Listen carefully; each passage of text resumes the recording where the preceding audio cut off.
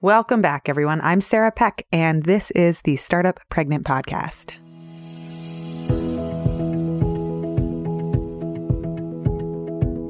How will motherhood change me? Will I be different? Will I end up on the mommy track and just never want to work again?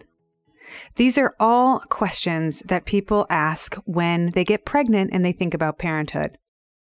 Today, we are going to take a look at the story that gets shoved at pregnant women over and over again, and even all women, that when you become a mom or at some point in your career, you just won't be interested in working again. You're going to want to become a mom, and that's your manifest destiny. And when you become a mom, motherhood is going to change you, and it's not going to be in a good way. Mostly people imply that you're not ever going to want to come back to work. Sadly, this is not just an urban myth. A study from Shelley Correll, who was working at Cornell University, found that mothers in the workforce are rated as significantly less competent, less intelligent, and less committed than women without children. In fact, mothers are 79% less likely to be hired, half as likely to be promoted, and they earn less money than their childless female counterparts. Well, that's not that great. However, we are going to dive into this with today's episode because the good news is that this is all perception. It's not necessarily reality. It's not necessarily true. It's true in as much as our peers will judge us and assume certain things about us, but it's not true in that it's actually what's happening. Amy Henderson is the CEO and co-founder of Tend Lab. It's a consultancy that provides hands-on advice and workshops for Fortune 500 companies and their parents groups at places like Salesforce and Accenture and other companies. She is a researcher and an entrepreneur. Her company's mission is to help other companies unlock the power and potential of parenthood in the workplace in a way that benefits every employee by maximizing productivity. In today's episode, we talk about how parenthood actually has the potential to transform us for the better, not just in work, but in all aspects of our lives. We talk about how it's not just mothers, but parents, so yes, fathers, that receive a positive impact on their career performance if, and this is an important if, they actually spend significant amounts of time doing the caretaking. Since we are entering an era where the skills that we develop during parenting are not only relevant, but necessary for success in the workplace, it stands to reason that we should look at how does parenthood change us? And why does it change us in a good way? Or does it change us in a good way? Also in this episode, we talk about what Amy wishes working moms knew and what she wishes she could go back and tell herself when she first became a working mom. If you are on your way into motherhood or you are a new parent, please enjoy this episode because yes, motherhood and parenting will change you, but it's not necessarily in the way that you might expect. And a lot of our culture gets it wrong. They assume that we change and we get worse, but that is not what the research shows. Welcome to the Startup Pregnant Podcast, where we talk to creative leaders about what it means to be an entrepreneur and a parent. I'm your host, Sarah K. Peck. Before we begin today's episode, a heads up that the Wise Women's Council is now here. For those of you that have been waiting to hear about the mastermind, it is now open and we are accepting applications. For the entire month of February 2019, applications will be open. The Wise Women's Council is a gathering of a group of women where we come together for 9 months to learn from each other, go deep, and meet regularly for advice, wisdom, and sharing around the journeys of parenthood and entrepreneurship. Applications are open right now, February 2019, and they will close on February 25th, 2019. Get your application in early to be considered on a first-come, first-served basis. Definitely don't wait until the last minute. And also, here's 2 cents for you, my 2 cents. Done is always better than perfect when it comes to applying to something. So if you are wondering whether or not you should apply or worried about your application, go ahead and get it in rather than stressing about it. If you are listening to this and it is the last minute, however, still go apply. You never know what can happen. Go to startuppregnant.com/WWC. That's for Wise Women's Council. Or to startuppregnant.com/mastermind. They both link to the same page. So you can either type in startuppregnant.com/mastermind or /WWC. And you will go to the page with all the details, and you can click the button that says apply and fill out your application. Applications probably take about 15 minutes to do because I want to get to know you and really dig in to what you're working on. So don't wait. Definitely don't wait till the last minute. It's not a huge application, but it does take a little bit of thought because I want to get to know you if we are going to be working together for the next year. As many of you know, masterminds have changed my life, and being in community with other women is one of the top reasons I credit with my success. So I encourage you to go and apply. Maybe the thing that can really unlock your success this year is being in the community of other women. So go apply.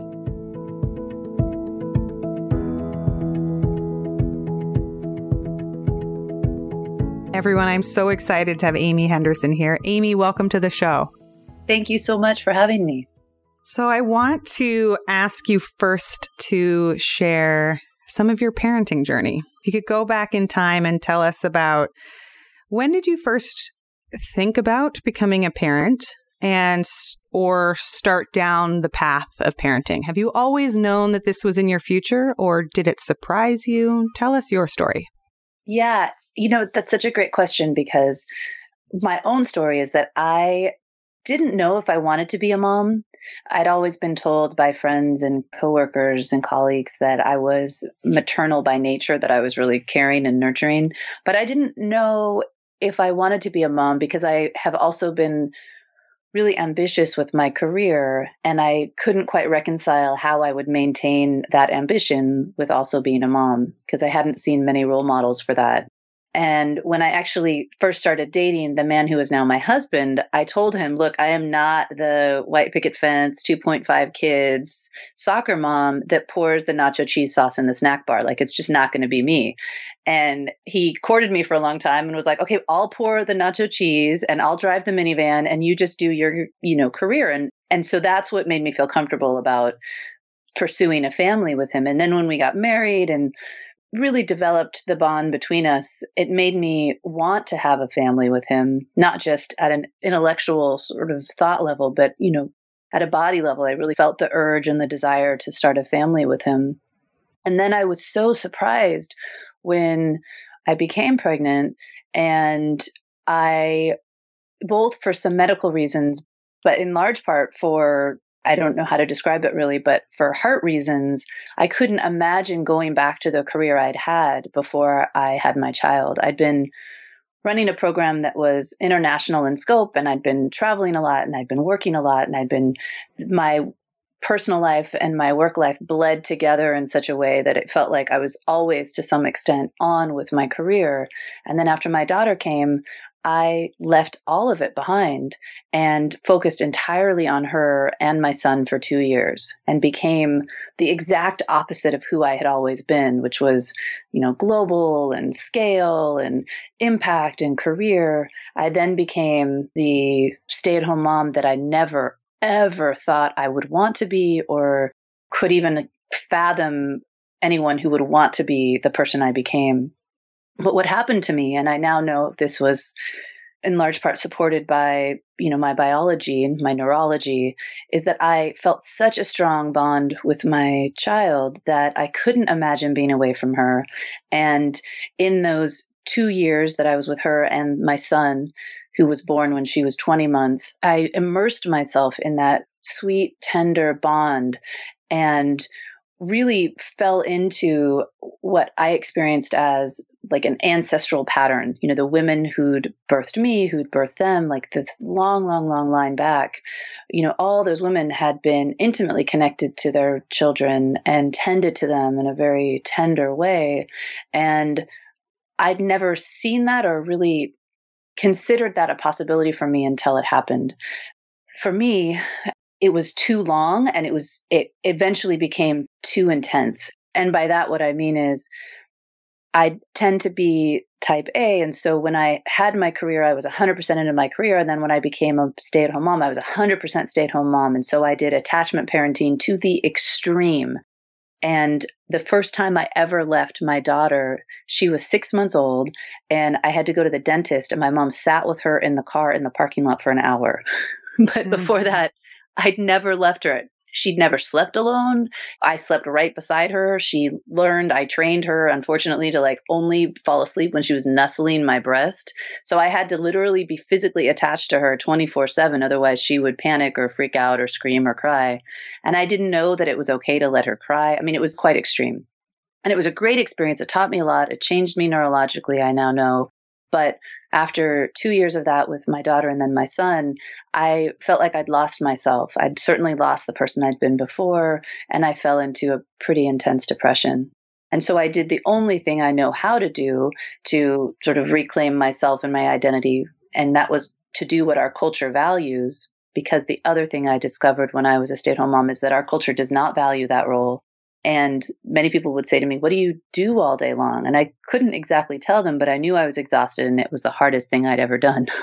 So when I was depressed and knew that I needed to pick myself out of that, I did the only thing I knew, the only thing our culture values, which was I went back into my career. And when my son was 3 months old and my daughter was just over 2, I co-founded a national organization with Van Jones, who's a CNN commentator now, but used to work for the Obama administration. Prince was one of our main supporters and sponsors. And I went back to traveling all the time, working all the time, and trying to parent as though I didn't have a career and trying to have a career as though I didn't have kids. And I did that for about 2 years, a little over 2 years. And then I accidentally got pregnant with my third kid.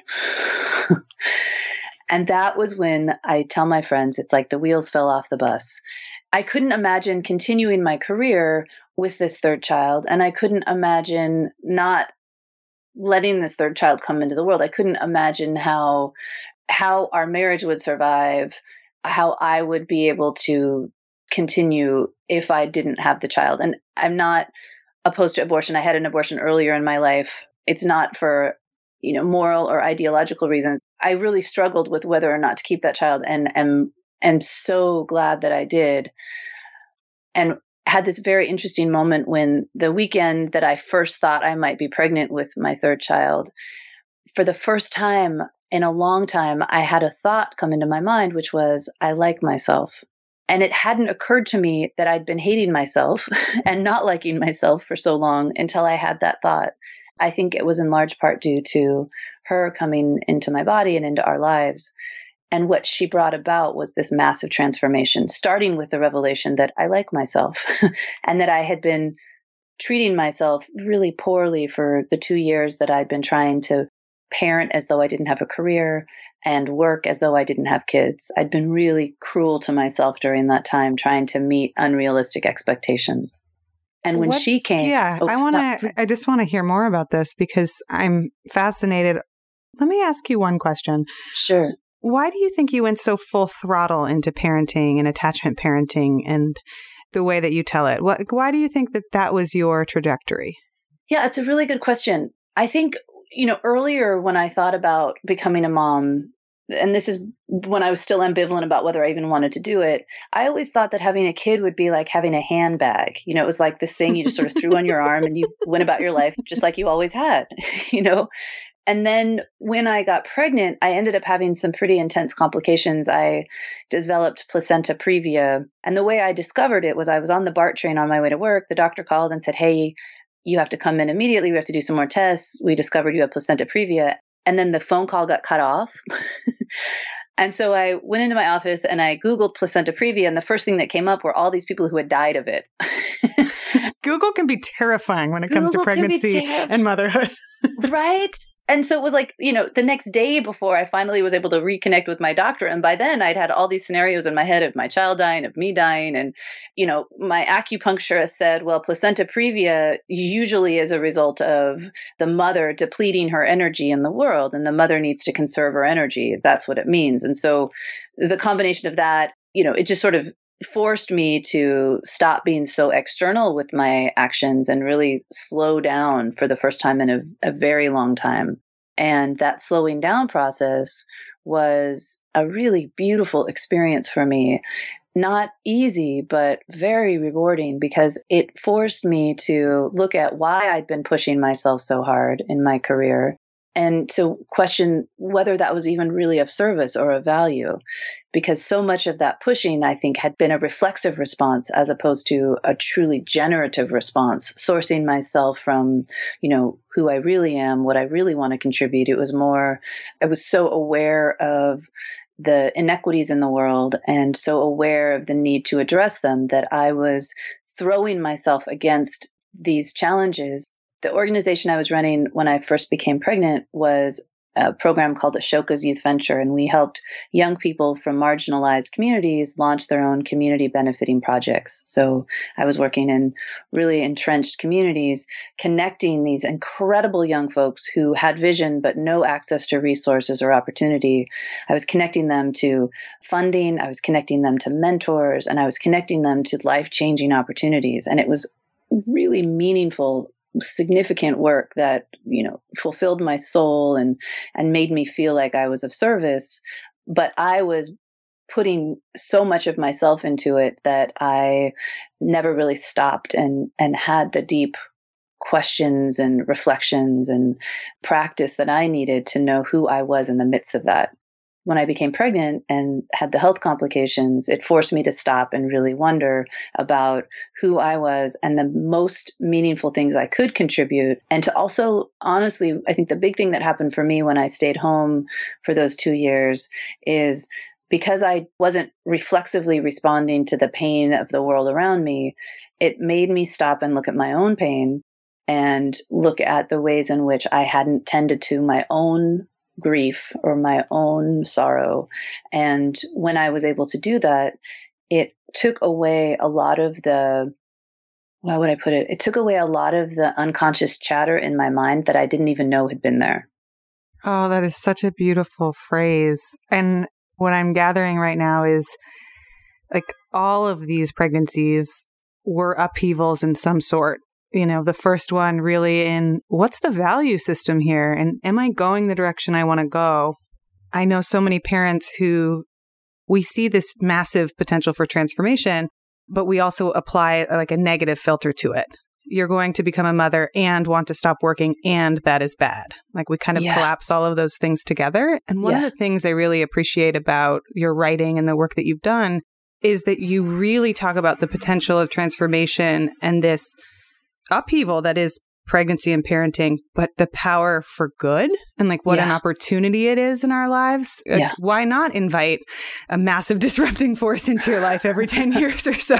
We're not, I don't think either of us will sell it on being an easy thing to go through. No. But the quality of good and bad is something that you've really challenged. Can you talk about your third child and how you stumbled into this? Wait, what if parenthood has the potential for transformation that is really helpful?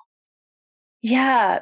I'm going to definitely talk about my third child and what happened. But I think one important segue into that is that when I went back to work after being home for 2 years, I noticed that even though I felt as though I was fighting both the internal and the external expectation that I was rusty or that I was out of date or that the time away from my career had somehow negatively impacted me, even though I was fighting against all of that in my own head and in the world around me. What I noticed is that when I sat down for conversations with people or when I engaged directly in strategic thinking or when I was doing something that was really important and I needed to be present for it, that my ability to be in that moment was significantly greater. That a lot of the chatter that had haunted me in my previous career that I hadn't known had been haunting me, it wasn't there anymore. And my ability to show up and be on point and to trust my instincts was so sharp that I was much more effective than I had ever been when I went back to work after I'd stayed home with my children. And that was something that I was aware of it at the time, but it was buried underneath the perception that I was going to underperform. And then when I accidentally got pregnant with my third child and panicked, I really did panic. When I was out on leave with my third child, I had this really intense and miserable experience of all of us were sick. I was sick. The baby was sick. My not yet 2-year-old son was sick, and my not yet 4-year-old daughter was sick. So I was home sick with 3 kids under 4. And my father-in-law was staying with us because he stays with us during the winter. And I was in the kitchen with all 3 of my sick kids, myself being sick. I hadn't slept in I don't even know how long, because when you have a newborn, you barely sleep.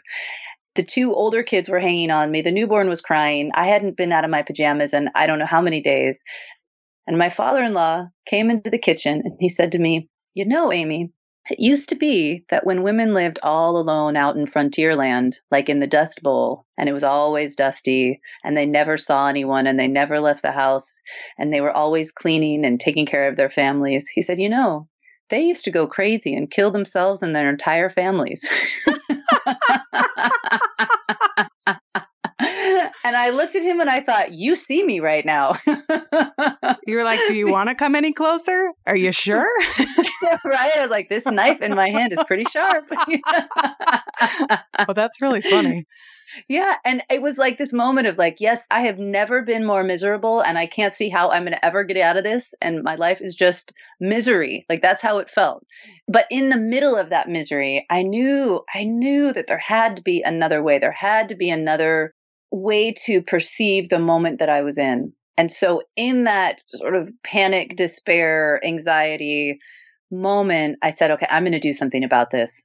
And that's when I started organically calling up the working moms that I most admired, my friends. And so with my sleeping newborn in my arms and my ear kinked to the phone on my other shoulder, I said, how are you doing it? Like, how are you not only surviving, but how are you thriving? Like, how are you happy? Like, how are you enjoying your life? Like, how is that possible?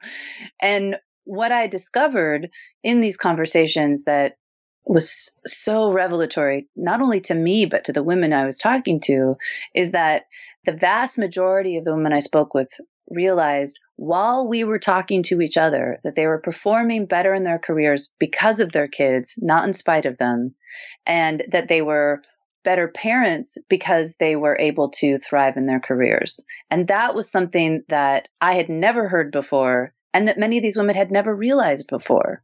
And it was through the process of interviewing them that you kind of both stumbled into this realization. What did that research process turn into? What did it look like?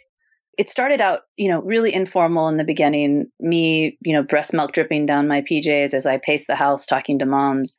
And then because this kept happening, I thought there is really something here. Like this is the exact opposite of everything I've heard and been told is possible. And it keeps repeating itself again and again and again with the women I'm talking to. And like as an example, one of the women that I was talking to was a senior vice president at Salesforce. And she had never before considered that parenthood, being a mom, had positively impacted her career. And we were talking and she said, well, it was actually when I came back from maternity leave that I demanded that I be given the job that had been promised to me 2 years earlier. And it had never occurred to her that that was the moment when she went in and claimed her worth. And she said, and I don't know why I did that. She said, I was the only breadwinner at the time. My husband wasn't working. Health insurance was on me. We didn't have a nest egg, but I just knew I would have that job now. And just claimed it and demanded it, and I got it. And she said it had never occurred to her that that was the moment where she started claiming her worth and being really bold in asking for what she wanted and believing that she deserved it. It had never occurred to her that coming back from maternity leave was that turning point. It's so interesting. I've heard so many moms talk about how it can be this clarifying kind of bullshit detector where the before is we've got 27 projects to work on and a million things to do. And then after, even during pregnancy, not even after maternity leave, but once you start to have limitations placed on your time, you just see more clearly. And you're like, no, that's a waste of time. We shouldn't do that. We should drop that project entirely. And there's some brazenness and some boldness that comes out when your time is so constricted like that. It's so true. And I kept hearing, versions of that and other similar stories through these conversations I was having. And so I formalized the process. I I asked the moms I admired to recommend other mothers they admired. And I kept going. I've done now over 200 interviews with moms. And then I also included some dads in the process, which we can talk about this, but I didn't initially want to include dads, but was forced to. And I'm so glad I did. And what I discovered is that there were these similar threads that kept emerging in terms of the ways that women felt they were being positively impacted by motherhood. And after doing all these interviews, I worked with a data scientist and I coded them for themes. And then I thought, okay, this is interesting, but it's only, a few hundred interviews. I need something more substantial to help me understand what I'm hearing in these interviews, because there's no way that I have the capacity to go out and do hundreds of thousands of interviews, which would give me a, data set that would be substantial enough to say this is the truth. I knew I wanted to look to other disciplines, other fields of research to help me understand it.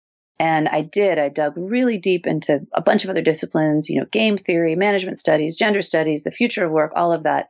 But the body of research that was most compelling and what I've since found to be most effective in illuminating this process of transformation that occurs is neuroscience. There is a whole body of research around how our brains change when we show up for motherhood and fatherhood. And it directly matches up against what I was hearing in the interviews and what I experienced in my own life.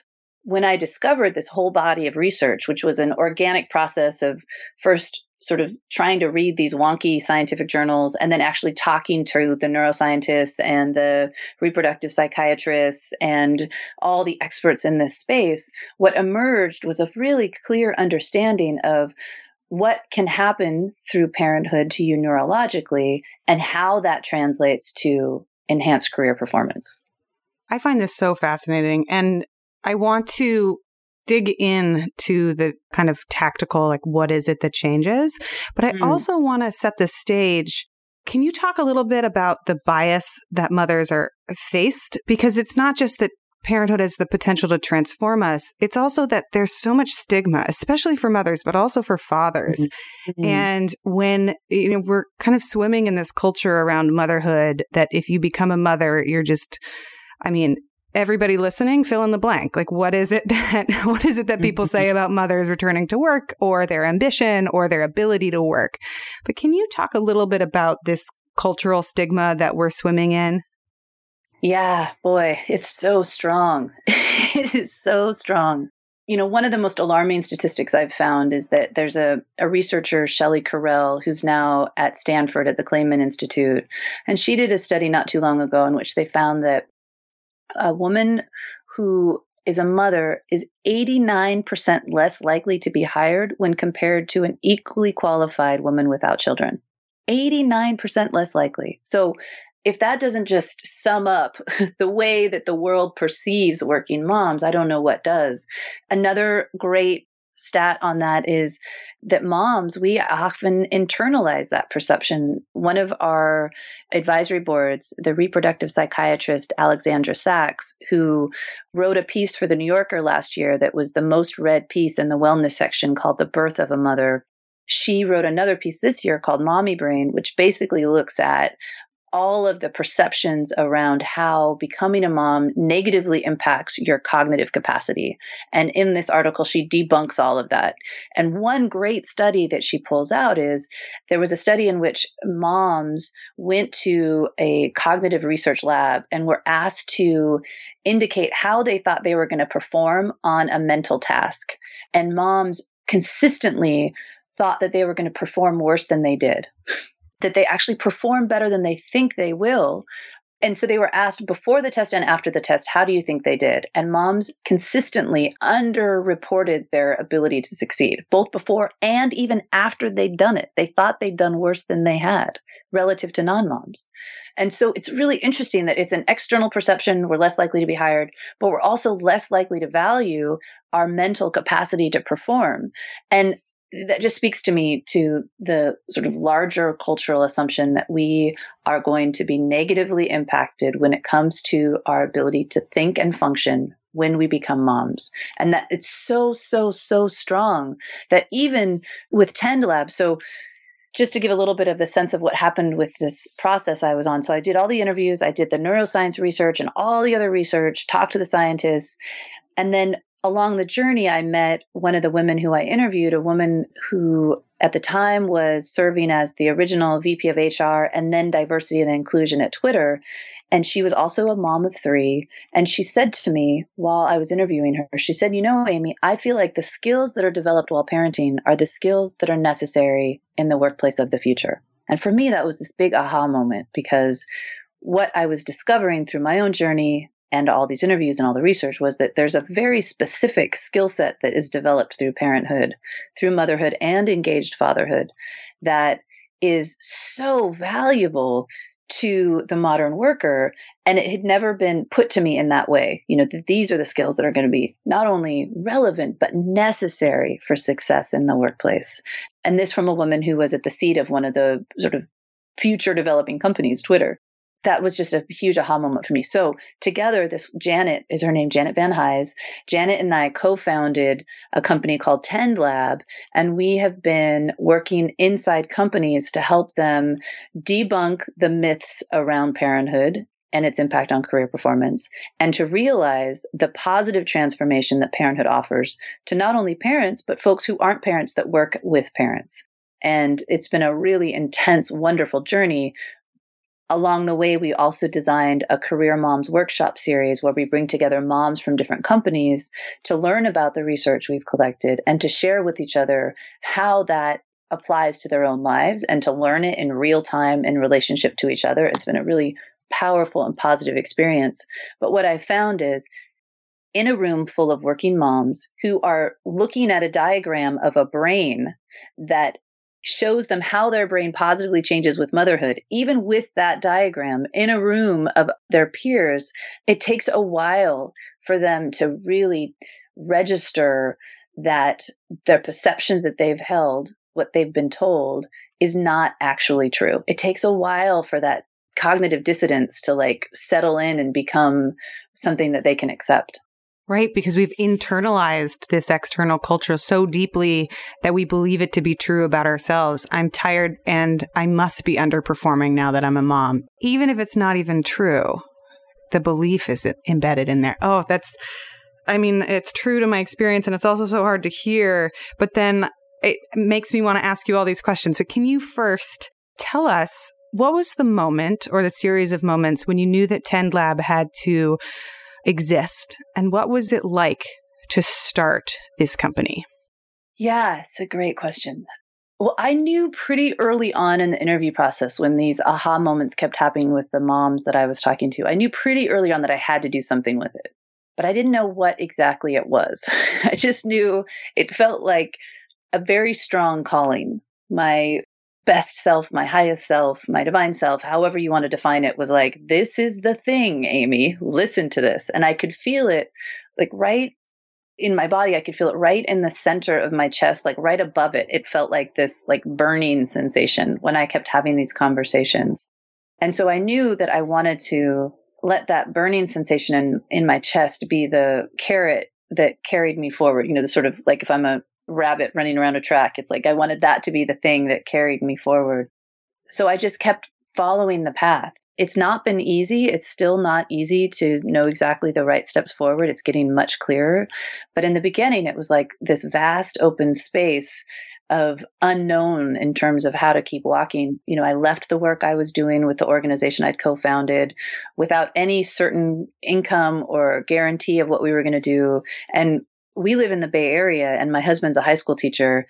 I was our breadwinner. I had the health insurance on us. So it was a huge leap of faith to say, I trust that there's something here and that it's going to come to fruition. And I don't know how or where or when, but I'm going to throw myself into it and make it happen. That was hard. We had to make a lot of financial sacrifices in order to make it work. And, that's not easy when you're a parent and you have to decide, I'm not going to buy the free range eggs. I'm going to buy the cheap eggs. There's all sorts of decisions like that you have to make that are hard. But ultimately, where I came to in this journey was the understanding that I'm going to be the best mom for my kids if I can pursue this vision and if I can show not only the world, but myself, that the time I invest in spending with them makes me a better person and makes me a more valuable contributor to the larger society, versus the narrative that was in my head, which is that any time I spend with my kids takes me away from being a productive member of society. That's the narrative that I think is so strong in so many of our heads that I'm really working to dismantle. How old is 10 Lab now? So 10 Lab is officially incorporated a little over 2 years. The research process began over 3 years ago, but we've been working inside companies for 2 years now. It's been an intense learning curve. The first company we worked with, Plum Organics, the baby food company, we went in and did a big cheerleader speech about parenthood and how positively it impacts you. And we were thrilled. This was an optional presentation for the full company, and we had about 90% of the company show up for it. We were amazed and thrilled, and we did this big rah-rah speech like we were cheerleaders. Yes, parenthood is amazing.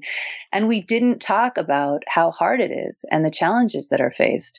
And the response from the audience was, from the parents, they said, look, I haven't slept. I'm struggling from all sorts of things, and I feel like what you just shared doesn't reflect my experience. And then for the people who weren't parents, they said, I feel like what you just shared invalidated my very real and significant reasons for choosing not to become a parent. And both of those were true. So we've since learned that when you're talking about parenthood and the positive transformation that it offers, you have to be real about the fact that that transformation comes through a very challenging, difficult process that repeatedly brings you to your knees and cracks you open and breaks you down and forces you to grow in a way that nothing else that I've yet encountered could force me to do. Yeah, it's so true. I love that you acknowledge that in the beginning. You have to acknowledge how hard it is. Otherwise, people don't quite hear the other side of the coin, because transformation can be brutal, right? Brutal. The episodes of depression and anxiety and fear and all of the pieces that come with transforming or growing or shedding or whatever it is, being called to a higher self. It's not like you're just like, oh, let me put on this angel wing. Like, this is going to be easy. Breastfeeding is going to be a song and dance. It's really hard. I struggle to convey to people who ask me about, like, what do you wish you knew before becoming a parent? Or like, what's it like? I don't want to be so pessimistic about how hard it is that I terrify people, but I also don't want to be rainbows and butterflies. So what do you wish you had known back in the days pre-motherhood? Or what do you wish you could tell somebody about this time period that's coming up? That's such a great question. I wish, and this is actually a wish that I still wish for myself, I wish that we could all recognize as a culture, but especially as moms and engaged dads, I wish we could recognize that in those hardest moments, which, early on, giving birth, staying up all hours of the night and day, and then as your kids get older, like those incredible tantrums that are at the worst time when you have the least capacity to handle them.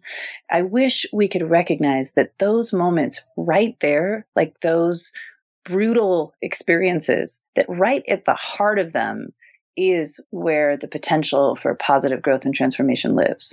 I wish this for myself.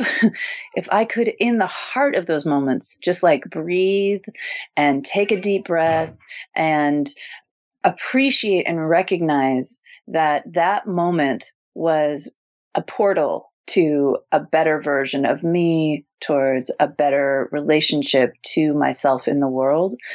If I could recognize that in the moment, I think it would be really helpful, because usually what happens, and I'm getting better at this, but certainly in the beginning, what I experience is that when it's really, really hard, like my father-in-law, when he came to me and said, moms in your situation back in the day would kill themselves and their families, all I could think of was how miserable and dark it was. And I felt really isolated. I felt really disconnected from the person I'd been, and I felt really lost.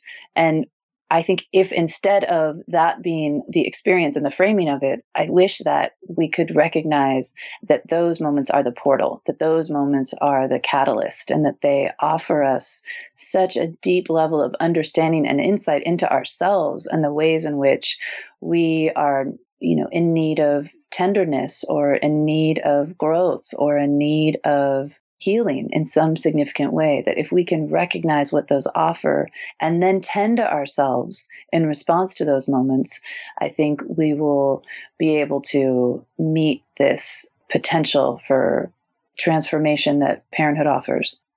So earlier you spoke about this quote that the head of diversity and inclusion at Twitter had said about entering an era when these skills of parenthood are not only relevant, but they're necessary for the direction the workplace is going.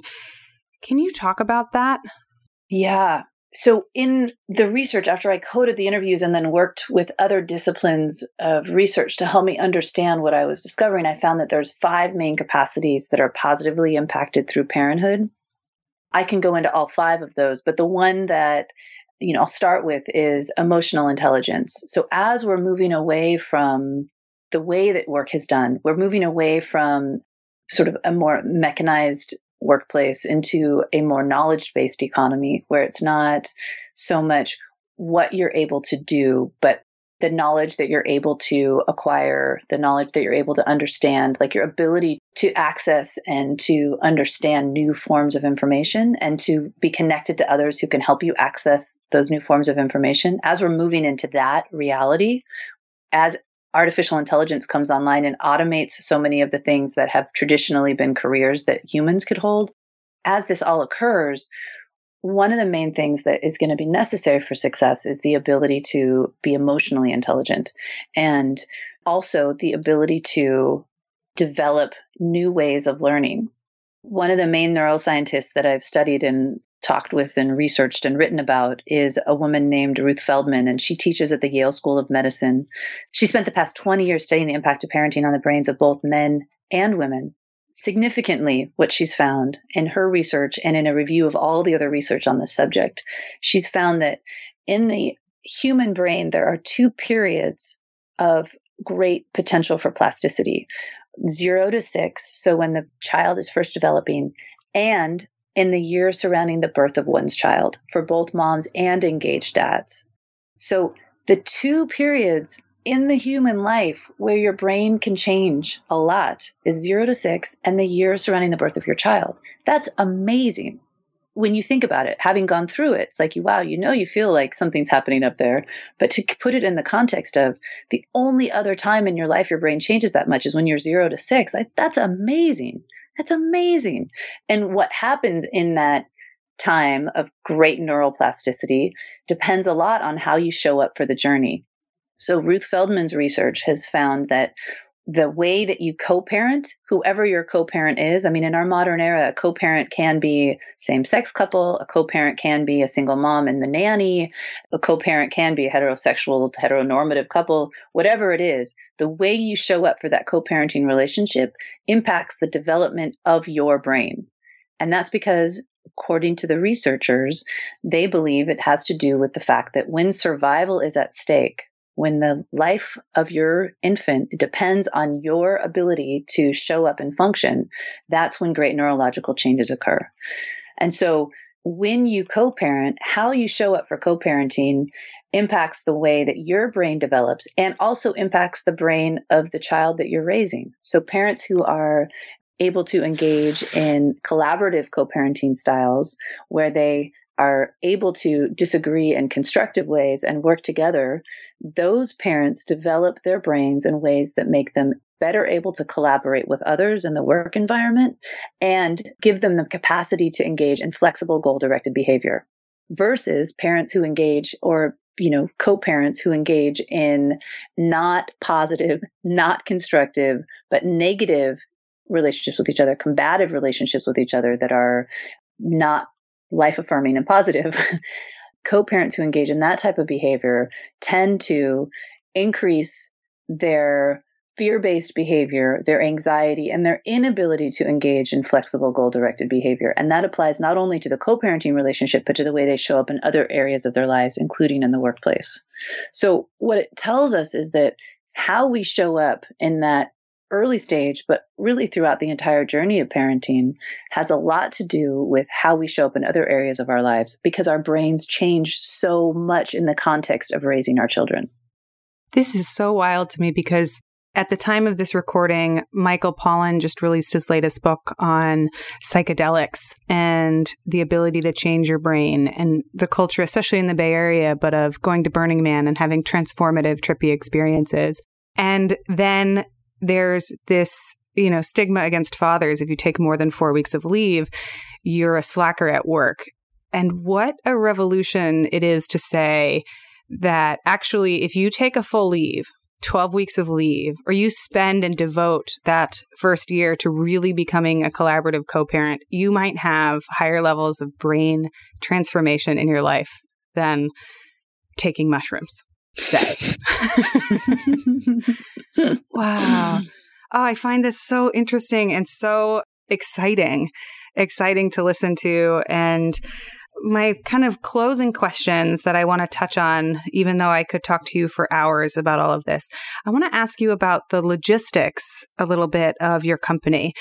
Mm-hmm. What have you experimented with and what have you landed on in terms of the type of products that you offer and the people that you work with? What does it look like at TendLab today? Yeah, that's a great question. And it's been a real journey. So we started out, our first company was Plum Organics, a baby food company, and I will forever be grateful to them because they knew that we were early stage trying to figure out our model, and they went into it with us in a very open-hearted, collaborative way and let us know when we messed up and how we could do better. And they were really strong partners with us along the way. And I have great gratitude for them, in particular, Amy Hamilton, who was their interim HR director and also their head of publicity. So what we experienced early on was that we were going to be an in-depth boutique consulting firm working with the entire workplace to make it a better place for parents. And that's what we did with Plum Organics. But after that, we actually had a really hard time figuring out which companies would hire us to do that, because my previous work and my co-founder, we'd both been working in the diversity and inclusion space in tech, but tech companies weren't really thinking about parents as a group that fit within the diversity and inclusion bucket, because parents could include, white, straight men, and they were not part of the group that needed more support around increasing their presence in the workforce. And so we really struggled, like who was going to finance us, who was going to pay for us to come in-house. We had a lot of HR folks who wanted us to work with them, but didn't have the budgets. We really struggled and had a lot of meetings with companies who were like, we love you, but we don't have the budget, or it doesn't fit within our, strategic goals. So we really struggled. And so we turned our research into what we called a signature workshop. And we went and delivered that at a bunch of different companies. We delivered it at Salesforce and Accenture and Yelp. Interestingly, we were talking earlier about dads and how, taking parental leave is a really great thing for them. One of the places where we spoke was at Yelp, and 2/3 of the people who came were men, one of whom was not yet a dad, but a manager of dads. And he came because he wanted to understand more about the workforce that he was supporting and working with. And afterwards, he came up to me and he said, you know what? I feel like I should go out and have a kid immediately so I can be better at my job. And I thought, I have done a great job here. This was an awesome presentation if that's your takeaway from it. But what I see is that increasingly, dads are really interested in taking parental leave, but they don't feel as though they can without jeopardizing their careers.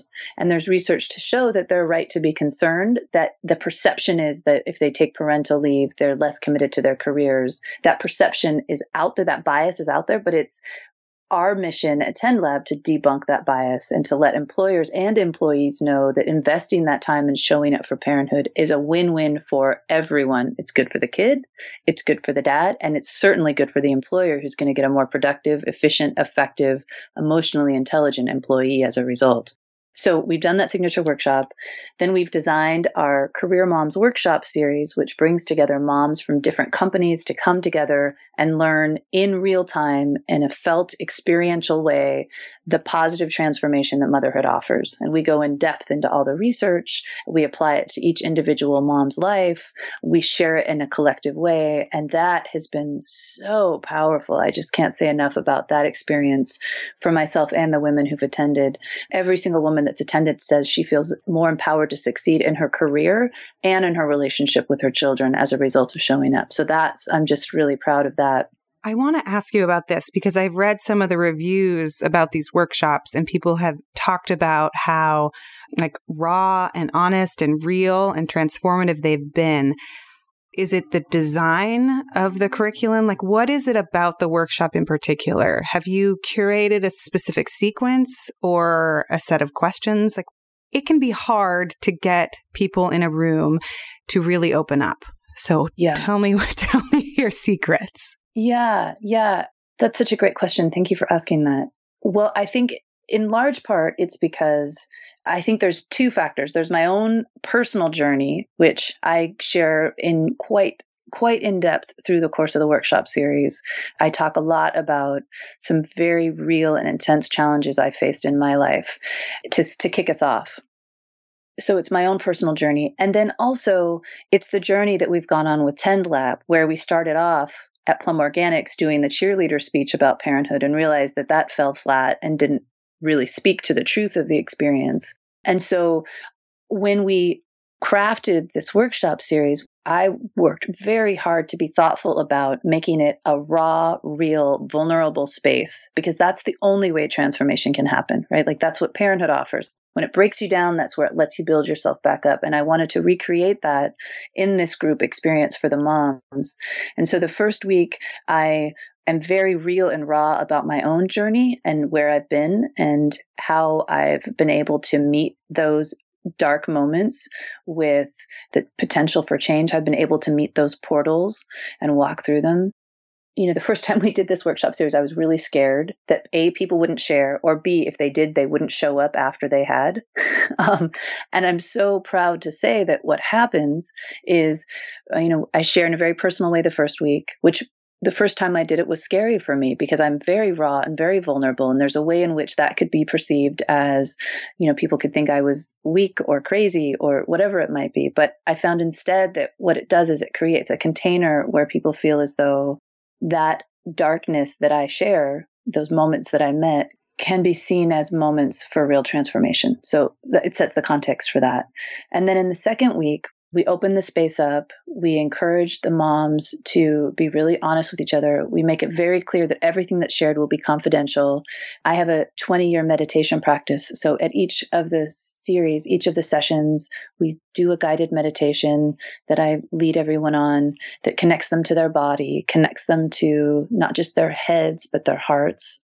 In the second week, we offer what we call the award. And it's literally like a little, spongy emoji that we ask each mom to talk about one of the darkest moments they've encountered in their journey with parenthood and to share it in the most honest, raw, authentic way they can. And I was so delighted the first time we did this workshop series to find that, so many of the moms that I know that I've talked to, but certainly I think it's a universal thing that motherhood breaks you down and cracks you open. And our culture asks us to deny that and ignore it. But when we meet that and we're honest with it, there's a liberation that occurs. And so that's what happens in the Career Moms Workshop series. The second week, moms are really raw and vulnerable about their challenges that they face in that darkest moment. And I encourage them to talk about the moment that they're most ashamed about, because shame lives and breeds in the dark. And when you bring it into the light, it can't consume you the way it does when you let it stay in the shadows. And so bringing it out into the light, bringing it out into a group where everybody else is sharing the same, has the potential. And what I've seen most certainly does help to take that burden off each individual woman and help them to see that it's a universal part of the experience that's not specific to them. It's universal to the experience, and it liberates all of us to have that moment. Amen. I've got more poop stories than I could fit on this podcast. Right? Literal and figurative. Amy, where can people find your writing and find out more about 10 Lab? Yeah, so we just updated our website. So a lot of the publications are on our website. If you go to press, you'll see articles I've written, you see articles that others have written about our work. And then I have a book that's coming out about this journey in which I share my own personal narrative in a really, hopefully, what will come across as honest way, because it is, with the research side by side. So it's a really sort of personal journey through neuroscience research and through, stories of my own and others. And that book should be coming out in about a year through Nation Builder Books. And I'll have more information to share about that on our website when it happens. Our website is tendlab.com, tendlab.com. And I just started on Instagram. You can find me at Amy Tendlab if you want to follow me there. And then I'm also on LinkedIn, Amy Henderson. And we have a newsletter. So if you go to our website and sign up for our newsletter, you can stay up to date with our events and publications and all the work that we're doing to build a community around changing the narrative about parenthood's impact on career performance. That's how I found out about you. Somebody forwarded me your newsletter. Yeah. I love that. Yeah. It's so funny because there's so much masculine energy about like, how big is your list? And it doesn't matter if you have 100 or 300, whatever people, if it's working its way through the interwebs, it works. I know people have done that with Startup Pregnant. I'm going to link all of those, including some of the articles, the one about fatherhood on Slate and the one you wrote on LinkedIn, in the show notes for people. So you can just go straight to the show notes and click on the links, because I'll have all the links to the social media and her website and the articles that we've talked about today. Amy, thank you so much for taking the time and joining us. Oh, Sarah, thank you so much. This has been such a joy. And I always say this and I mean it. Leave us a review on iTunes if you like our show. It takes a few seconds and it really does help us a lot. If you want more of what we're talking about, go over to startuppregnant.com and get on our email list. We send out a weekly newsletter with time-saving tips for parents and entrepreneurs. And I always include a weekly gadget or tool or something awesome that we've stumbled upon to help make your life just a little bit easier. And as always, you can reach out to us at hello@startuppregnant.com. We love hearing from you.